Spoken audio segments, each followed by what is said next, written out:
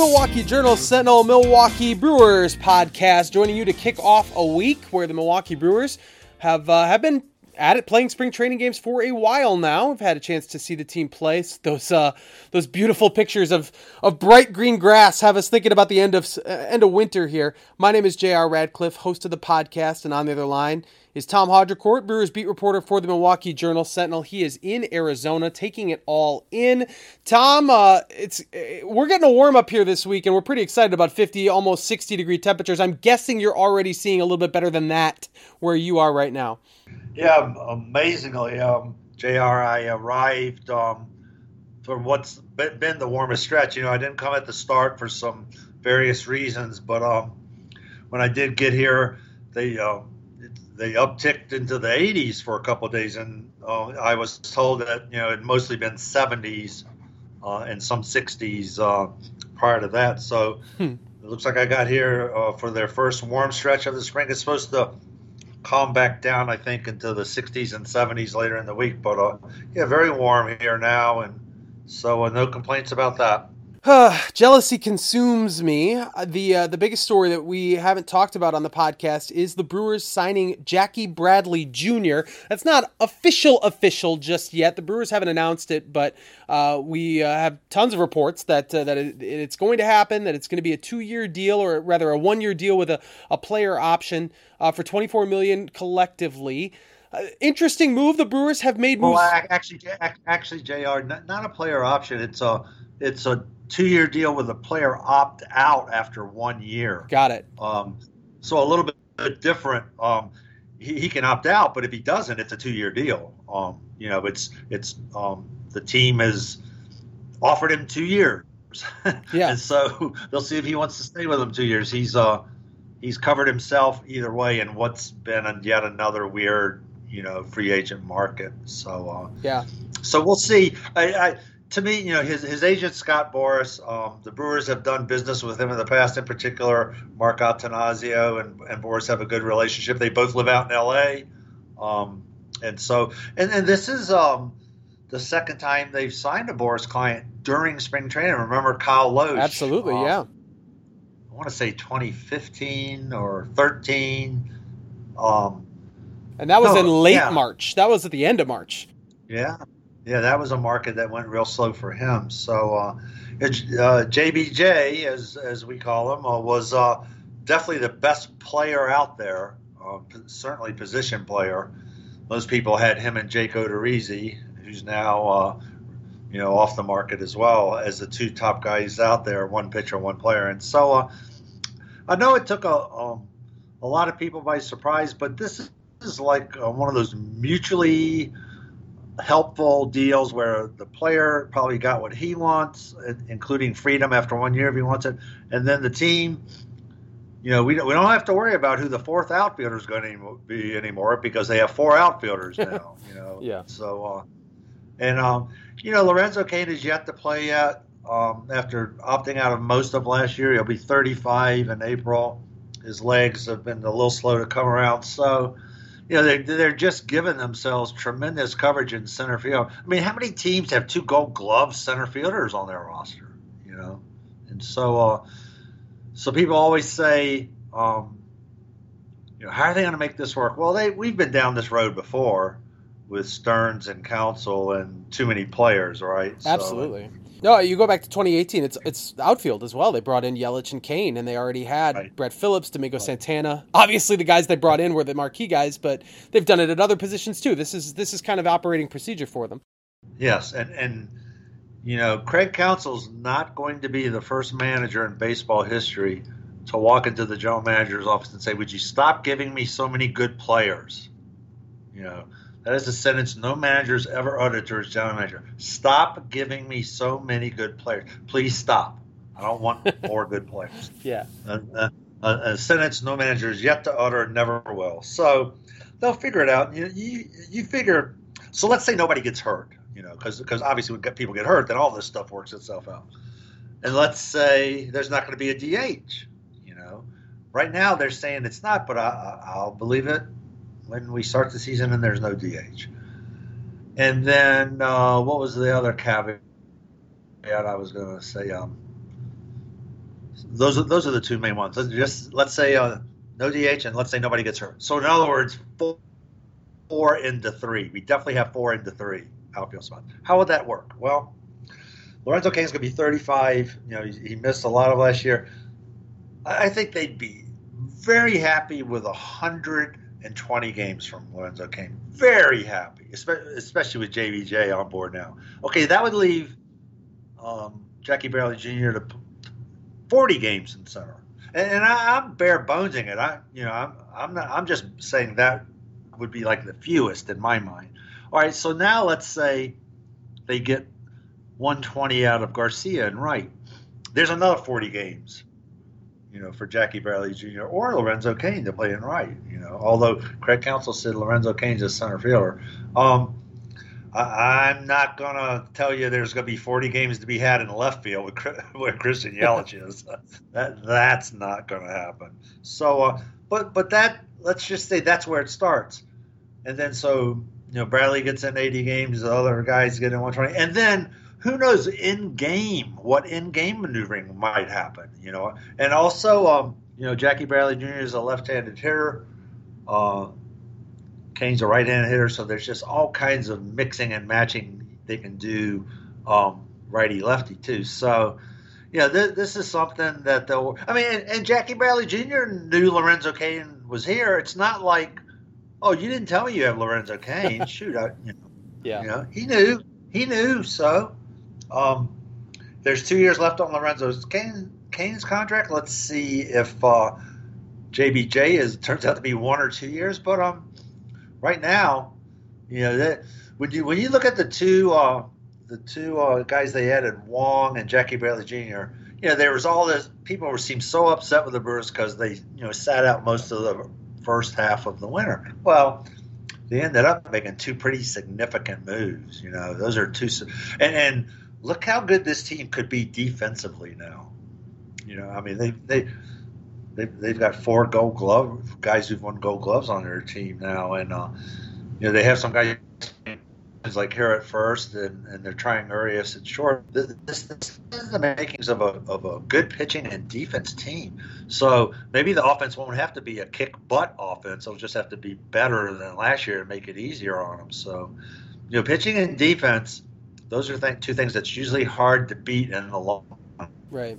The one difference that we've seen here than from past seasons where they've had, say, Moustakas or Shaw at the same spot, or too many outfielders going into last year or going into 2018, is that the 4 guys in the outfield are the 4 highest paid players on the roster, on the offense. Yeah. So, it is a little bit more nuanced than it has been in the past. I guess the thing that when the signing first happened, I guess I thought that Occam's razor tells you the simplest explanation of how everybody gets their at-bats is you just straight platoon Lorenzo Cain and Jackie Bradley Jr. in center field. But then Craig Counsell, as he was speaking to reporters, said pretty unequivocally, Lorenzo Cain is the center fielder. So that actually kind of surprised me a little bit.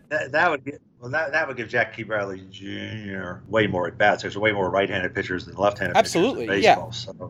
So it just surprised me to see him be so seemingly absolute about it. The unspoken thing is until further notice. Sure, yep. So, you gotta say, you went out and give Lorenzo Cain a 5-year, $80 million contract. He does everything you want him to offensively and defensively, and then he does decide to opt out last year. But after 1 week, you don't all of a sudden just say, well, that guy's not our center fielder anymore. Right. You gave him 5 years, $80 million, their largest free agent contract in franchise history. So it's you just don't dump on a guy like that. The thing that's we haven't got to talk to Lorenzo Cain since this happened too. So until we do, we won't know if this is upsetting to him in any way. Yeah, you mentioned Cain and his. We haven't seen him yet because he's sort of working his way back gingerly. He obviously didn't play a whole lot last season, and he's talked about his legs being just, not what they are, understandably, at his point in his career, but he's still working to get his legs underneath him. There's a couple guys that are a little bit dinged up. I don't know if any of them raise any red flags for you or offer any reasons for concern? It seems like everything's very minor. Luis Urias with a hamstring issue. Brandon Woodruff's first appearance got pushed back a little bit. We haven't seen Devin Williams yet. You've written about most of these guys already at jsonline.com. Any of them strike you as particularly worrisome or that we really, should be keeping an eye on? Devin Williams would be at the top of that list for me because Craig Counsell has said that he's not going to pitch before the second off day in camp. We had the first off day today, the first scheduled off day. The second one is on March 17th. They only have 13 games scheduled after that, 13 including 2 in Texas. And he's not going to pitch. He might pitch back-to-back. Devin Williams might pitch back-to-back one time, during that stretch. So we're talking about maybe 5 or 6 appearances. It's just razor thin on anything going wrong being a big problem, So he's the one for me. Woodruff, guys get back stiffness. Big guys get back stiffness. He supposedly threw the ball well in the bullpen. I think we're going to see him out on the field. Urias, they're saying they're not even calling it a hamstring strain. They're saying kind of like a cramp. Yeah. So we expect to see him back out there soon. So Williams would be the one for me because they have given themselves no leeway with this schedule. And Craig Counsell admitted that, So that tells us, and again, we don't have the access we used to have to players. That tells us that they are being very careful for a reason, So, and the thing that makes you nervous a little bit about, a tight time slot for him is he's got this crazy good change. That'd be enough to get it up to its crazy good level by opening day, That is a field pitch, so that air bender better be bending some air really fast. Yeah, no doubt. In the last 2 weeks of camp. I know it's super early to try and imagine this roster. There's a lot of injuries to come, presumably, a lot of decisions to be made based on what we see over the rest of March. And at the same time, a lot of these spots are pretty easy to figure out because they're guys that were brought in or are incumbents. I imagine if there is a 5th outfielder on this team, it's a guy like Daniel Robertson who can play in the infield spots as well. It's somebody, not that he is an outfielder, but he is a guy who could cover them if for some reason one of the other 4 guys is unavailable or 2 of the other 4 guys are unavailable. A lot of guys on my fringe, I don't know what happens to Tyrone Taylor then in this situation. Guys in the bullpen like Justin Topa and Eric Yardley who have been eye-popping for, Yardley in the regular season and Topa kind of the regular season and really spring training this year. I don't know if there's room for those guys. If there is no DH, I don't know what happens to Daniel Vogelbach. I don't know if he's for sure guaranteed a spot on this team. Travis Shaw's another one. I don't know if you've even bothered trying to figure out who's on this roster yet or who the bubble guys are. But those are some of the guys that I don't know. Obviously, options come into play here too, but I don't know if those guys are going to make it at least initially out of camp. Well, options are very important in their process because they don't look at it as a 26-man roster. They look at it as a 40-man roster, and they're going to bring guys up and down, be it position players or pitchers. They're going to be moving guys up and down. It's the way they do it. They do it. They always they almost laugh at us for making a big deal about the opening day roster. Sure. Because they always point out it's the roster for one day. And quite often that has been true. Just as G-Man Choi. Yeah. And there's been other pitching moves too. So, quite often that's exactly what it is, just for the first day. So, they make a very big point of sitting down and talking with anybody that gets sent out at the end of camp that they plan to have up and back on the AAA Big League Shuttle. Tell them, stay ready. Don't get your dauber down about this. Don't go down there and pout and mope, and then also you lose your place in line. They have the track record to say that to them, and it doesn't come off as ringing false because, if a player says that I don't believe you, that's BS, they'll say, well, let's look at last year's transaction list, and then all of a sudden, boom, there it is in black and white, guys going up and down, not last year as much because 60 game season, but in a regular 162. And they're so worried about innings for pitchers this year after only having to cover 60 games last year. You're going to see a lot of guys up down. You're going to see timeouts. You're going to see timeouts. You're going to see, all right, this guy's not pitching this week, and whether they actually send him down for 10 days or just, push him off to the side for 7 days, you're just going to see timeouts. I know they're coming because they're worried about guys hurting their arms, which is another idiotic reason to not have the DH. If you're so worried about pitchers getting hurt, do you really also want them to hit and run the bases? Do you really want them to do that? So the no DH thing is just beyond absurd because it's everybody wants it, but like they can't agree on what you have to give up to the other side to get it. So everything has to be a transaction, has to be a swap. And, you can't get more than we're getting in this. It's too bad they can't just do what's good for both sides and the game itself. But they can't.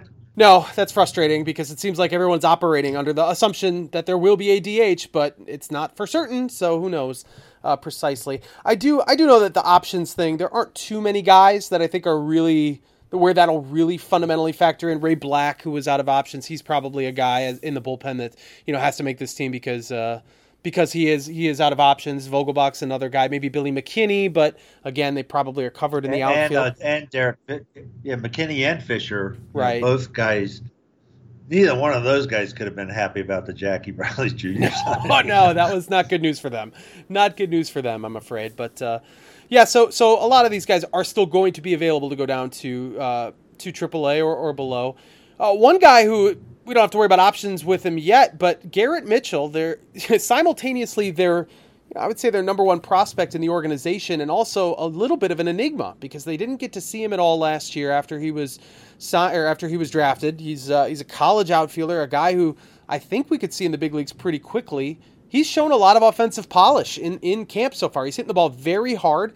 He's not going to make this team, obviously, but maybe the timeline is pretty quick on him. I don't know if he's the type of guy we could expect to see in 2022, but he certainly doesn't seem to be hurting himself at this point. What have you seen and heard about Garrett Mitchell? Well, I don't know if you saw the video. I did an interview with him, did a story, and also did posted some of the videos so that you could actually see him. Just what a great kid he is. This guy's got a lot of personality. He's very respectful, very polite. Just got really good positive vibes coming off of him. So that's good to know. But he's obviously very talented. I'm happy for him because everybody that got drafted last year just got to sit around and do nothing. You know what? So it's, we've talked about it on the podcast before, and, at some point in the future when we see when these minor leagues actually do start playing, because they just keep pushing it back. One of the developing stories in baseball is player development and just the hit it is taking during COVID. And God help us if there's a CBA blow up too that, shuts down more. So player development is just taking such a. So I'm just happy for the kid. He's finally getting to play in some games. Right. They didn't take him to the alternate training camp because they just thought it was better to just let him work out and stay ready. And then the thought all along was really let him see a lot of action and fall instructionally. But then he got a little tweaked the quad and didn't get to do as much there as he wanted either. So very interesting. They've got a lot of young guys and guys from last year's draft or international signings who haven't played yet. So we were laughing at some of the top prospect lists because some of them have like 3 or 4 guys in the Brewers top 10 that haven't even played a professional game yet. Yeah. Because you're rated one of their top prospects. So it's all done on talent, skill set, and projectability. But Garrett, and plus the Brewers get, Garrett Mitchell say that, he thinks some teams passed on him because he's a diabetic. And so the people that are going to benefit from that are the Milwaukee Brewers because they did not think he'd be on the board when they picked at number 20, and they couldn't call his name fast enough. They love, we've talked about this, they love up the middle guys, center field. They've got like 11 center fielders and shortstops in their farm system.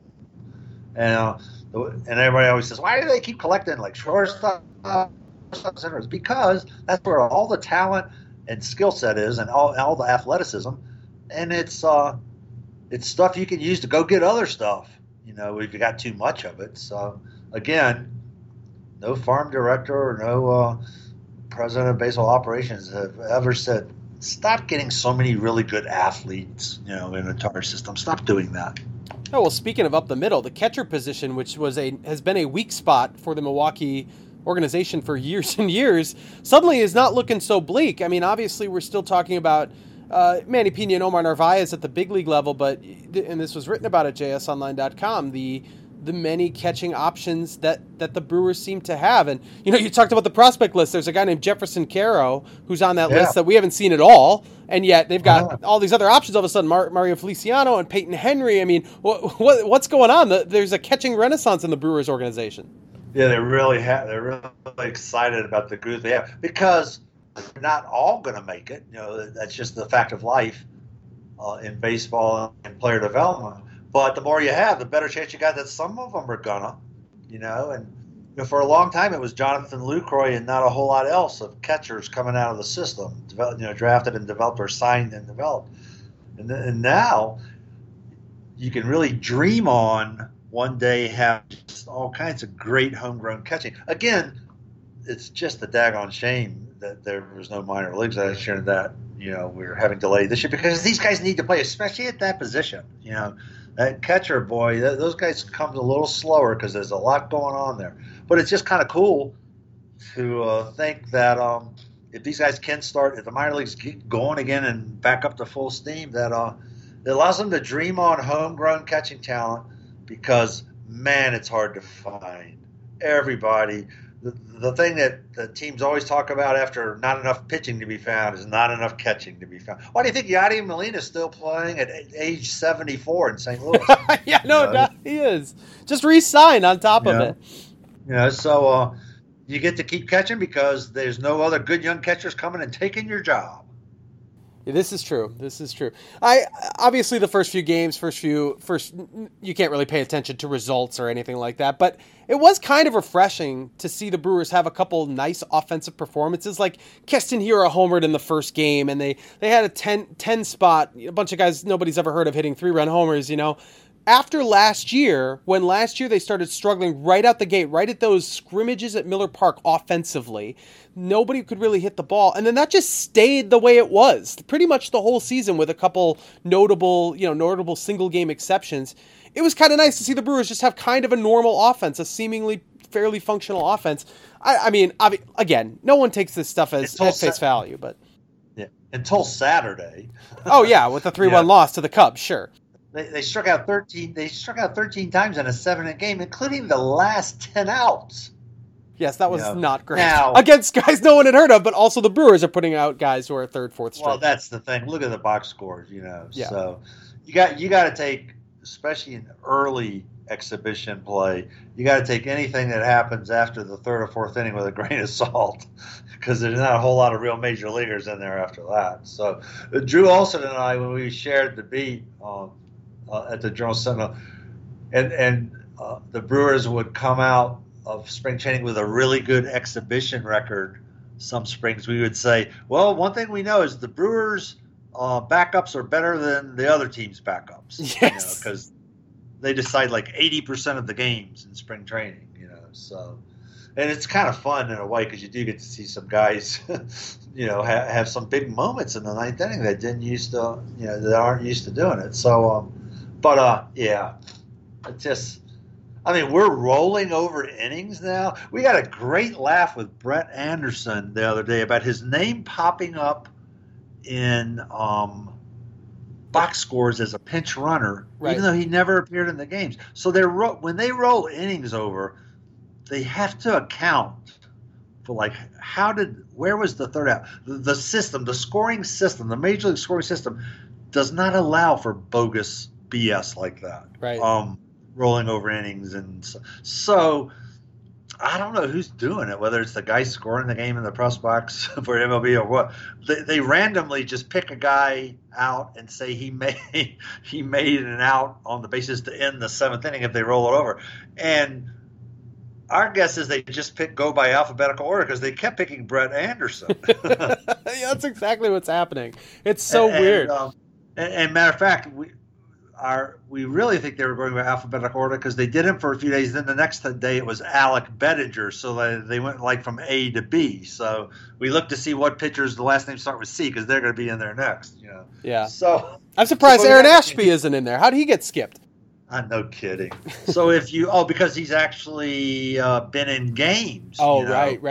They're picking guys that just weren't in the game. Yeah. Throwing their name in there. So if you've ever read Brett Anderson's Twitter, he's great. account, this guy's just got the wryest, greatest sense of humor ever. And so, we asked him about it on a Zoom the other day. But, geez, Brett, what a bad base runner you are. You keep making all these outs on the bases. And they're weird ones, like at third base and stuff. It's very strange. I know. He said, I know. He goes, I'm a very bad base runner, apparently, especially for a guy who's not even in the game. It's true. So it's, I had somebody, I've already had people ask me about games that they went to because people are actually going to games now. Say, why? How was there a walk-off RBI single in the seventh inning? Yeah. It was only 2 outs. What? And I said they rolled it over, and people go, "What does that mean? I roll over in bed. What does it mean when you roll over in the game?" And I said, "You just have fun. Just right. Work on your tan and enjoy the game. I mean, you're at least finally getting to watch in person. I can't tell you how much." Just in the few games I've been to since I've been here, because I got here late, it does make a difference. It does make a difference that people watch. I'll tell you what it is. It is heckling paradise because when there's only 2,000 people in there, if you've got a leather-lung guy that's got stuff on his mind, you hear him a lot more. And one of the outfielders even told us, I forget what outfielder says, I forgot what it was like to be heckled until we were over in Glendale the other day. I forgot what outfielder said that. But it's heckler's paradise because you don't have to shout over, in spring training, 15,000 people or 12,000 people. You only got to shout over 2,000 people. And it's going to be, the other thing we haven't talked about, JR, since our last podcast is, the news that the Brewers will have 25% fans. Exactly. Yep. I was just going to ask about that. They've got to be ecstatic about that. Yeah, well, that's going to be a little bit of a heckling paradise, too, because, once again, easier to yell over 12,000 than 42,000.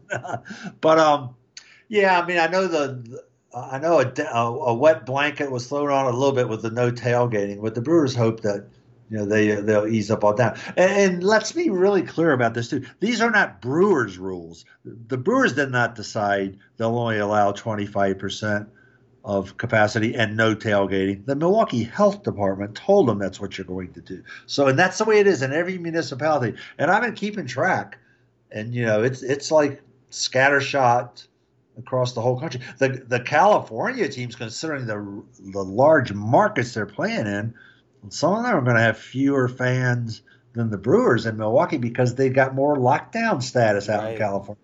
COVID's been worse and more people and so on and so forth. And so, I mean, I know a lot. Boy, how big is the scalping market going to be? Although I wonder, I'm not that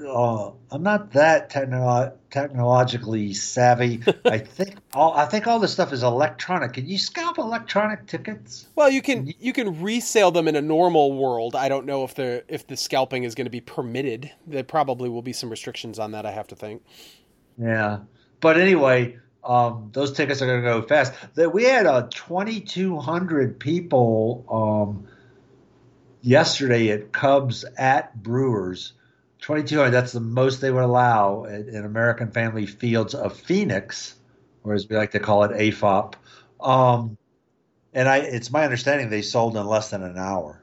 Yeah, that makes sense. The ticket's going to be in hot demand, that's for sure. And yes, there may not be that communal tailgating in the parking lot, but I don't know what the weather's going to be like on opening day, but it will be no matter what. There will be the smell of bratwurst in the air all over Milwaukee. There will be little tiny pop-up tailgates for opening day. That is not a tradition that's going to go quietly. So it might not be quite the same, but people are going to get out there with their grills, I have a feeling.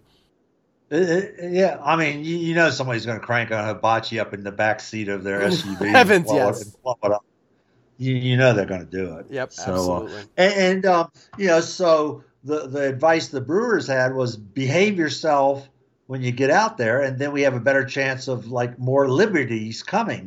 They were, to bottom line the no tailgating, they could monitor it to a point, but they're worried that people just would not stay in their lane. Yeah. Literally not stay in their lane, and that 5 people would become 20, then 20 would become 40, then 40 become 80, and next thing you know, somebody gets COVID, and then they just never hear the end of it. Yeah. So they're just not ready to go there yet. But they said they promised to keep an open dialogue, and if we do, turn a corner and the vaccine program takes off and we get a little closer to some herd immunity, they're open to let it. That'd be great if that's the way it works out too, because as the interest level in the season progresses, especially if your team's in the hunt for the playoffs, and if they're slowly upticking, fans in the stands, it would be proportional. The interest would be proportionate to the number of people getting ready to come. That'd be kind of cool. Yeah, exactly.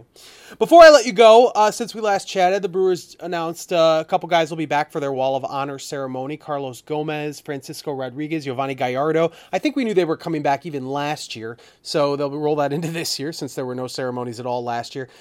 We talked about the Walk of Fame before. There's a shutout again. That's the bad news. I think the good news, though, is that Ben Sheets got awfully close. So I think he's going to end up, I don't know if this is like regular Hall of Fame voting where guys pick up steam, but I think he's probably going to get in next year. Prince Fielder's going to be on the ballot soon, so he's going to get in. So I think we're going to get to a breakthrough with the Walk of Fame, but for now, another shutout. Yeah, and that's unfortunate, but I do like those 3 guys that are getting the Wall of Honor. Those guys all have really good places in recent Brewers history. And you gotta love Carlos Gomez asking if he could please retire as a awesome. Brewer. So great. And he told, I forgot who he was playing with last time he was in. Somebody else, maybe even in the other league, Houston or someone. But anyway, he told us, he sat down and he goes, I want to retire as a Brewer. I mean, he just sat there and told us that. I mean, he loved his time here so much. And I'll tell you one thing, people better not sit on Giovanni Gallardo's career with the Brewers. He's like top 5 in all their pitching categories, and that guy pitched for him a long time. And then K-Rod, the boomerang guy. Every year he just kept coming back.